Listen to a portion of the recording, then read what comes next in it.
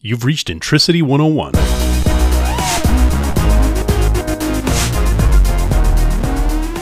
Hi folks, thanks for joining us. This next clip is one that we recorded 4 years ago. It's titled, "What is Stopping Cloud Adoption?"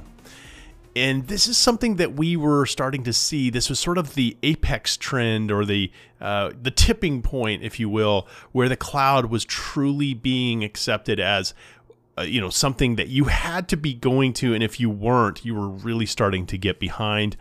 And this video talks about the changes that are happening in the market and what was keeping organizations back from adopting the cloud when the benefits were so obvious. So I hope you really enjoy this. It's kind of a throwback to what things were like during this transition. Hi, I'm Jared Hillam. Right around 2003, the United States went through a bandwidth revolution, and suddenly it got cheaper to use bandwidth. However, in the IT space, most solutions and vendors still carefully design their solutions to closely guard their bandwidth. However, some organizations were already embracing this newfound bandwidth, like Salesforce.com. In their tow, other disruptive vendors began chipping at the heels of once very established business models. This has been going on for more than a decade now, and the cloudification trend is now penetrating some of the most traditional IT practices. One of these IT practices that have held back adopting cloud replacement is data integration and analytics.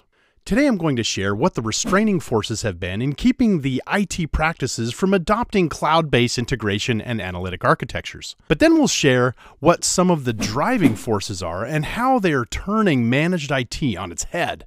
So the first problem with cloudified architectures is with the very nature of what data integration involves.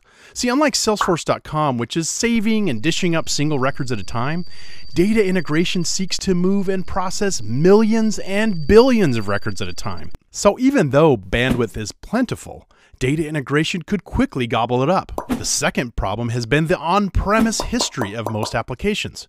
If your data resides behind your firewall, it makes little sense to have that raw data shipped into the cloud to do the data processing. Yes, bandwidth is cheap, but you have to take into account the time cost of moving large quantities of raw data to the cloud. As a rule of thumb, you want to process the data where it lives to avoid bottlenecks. And if you have to move data, only ship the processed data and not the raw stuff. The other issue that comes up with any web-based application has to do with network uptime.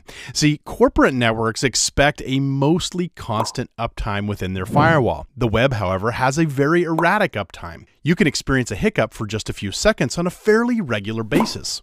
So systems that are moving and processing millions of records have to be very tolerant to these consistent hiccups. These barriers also created a vacuum because few vendors even existed that could support a modern data warehouse in the cloud. There were plenty of private cloud methods, but this just means that the same stuff you would buy on premise is being thrown into a rented server rack without the software as a service benefits. A true multi-party software as a service data warehouse was still a very raw idea. It turns out that the same is true for business intelligence. There just weren't effective solutions available for dealing with the fact that data queries would happen with the quirks of an internet-based source. Last but not least, data integration is a complex beast, and most organizations don't even want to touch it unless they have to. Intricity has seen many organizations that literally don't even know what their integration platforms are doing. And as long as these systems keep working, there's no need to meddle.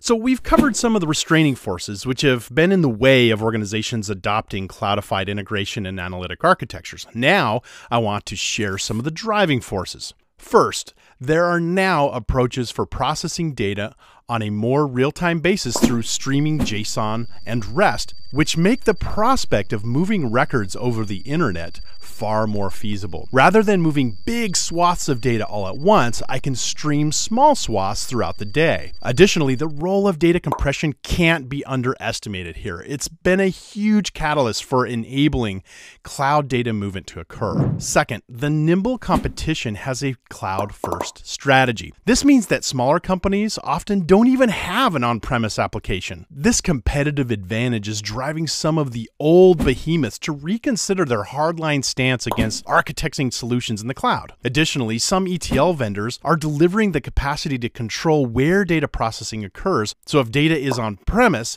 it can get processed there. But if the data is in the cloud, it can be processed there as well. So if you're on-premise and moving data to the cloud, you'll only push the smaller processed data set. Third, dealing with the internet's erratic nature is really something that needs to be part of a ground-up solution designed for the web. Tracking a hiccup in the data requires tracing where processing left off and redundancy to restart the request from that point. There are now both Cloud ETL and BI vendors that have those capabilities out of the box. Fourth, an actual data warehouse in the cloud which follows a true multi-party software as a service is now a reality. Not only do those environments exist, they are replacing old on-premise data warehousing appliances. More importantly, they are instantly scalable. So rather than scaling with an additional multi-million-dollar forklifted server, you can just scale up and down on demand. Fifth, data integration is one of those final frontiers for enabling a completely cloud-based IT landscape. But here's where I'm predicting a real market shift. Over the last decade, IT organizations have been outsourcing their IT to manage service contracts. No company does this because they get better IT service. This is purely a specialization and cost issue. By pushing the management of databases, servers, and applications to a third party, they can have somebody else deal with the uptime issues. However, cloudification of the IT landscape is going to open a window to IT organizations that want to reconsider their outsourcing model. This is because menial tasks of uptime maintenance are no longer the customer's responsibility. And there are huge wins to be had from regaining control of your IT landscape. After all, nobody will be as vested as you in the success of your own company. I've really only just scratched the surface of this, but I recommend that you reach out to Intricity and talk with a specialist. We can help you make this cloud transition by designing a logical solution architecture that steps through the journey that the data takes from source systems all the way through to your data consumers in an entirely cloud-based approach. We can help you plan out a transition from your managed service reliance into a new model that will push IT back into the innovation role. To learn more about this architecture planning engagement, take a look at this sample priced proposal. That's it, folks. Thanks for giving us some of your time. Don't forget to like, share, and subscribe. And if you have some stars to give us a solid 5, and we'll catch you on the next podcast.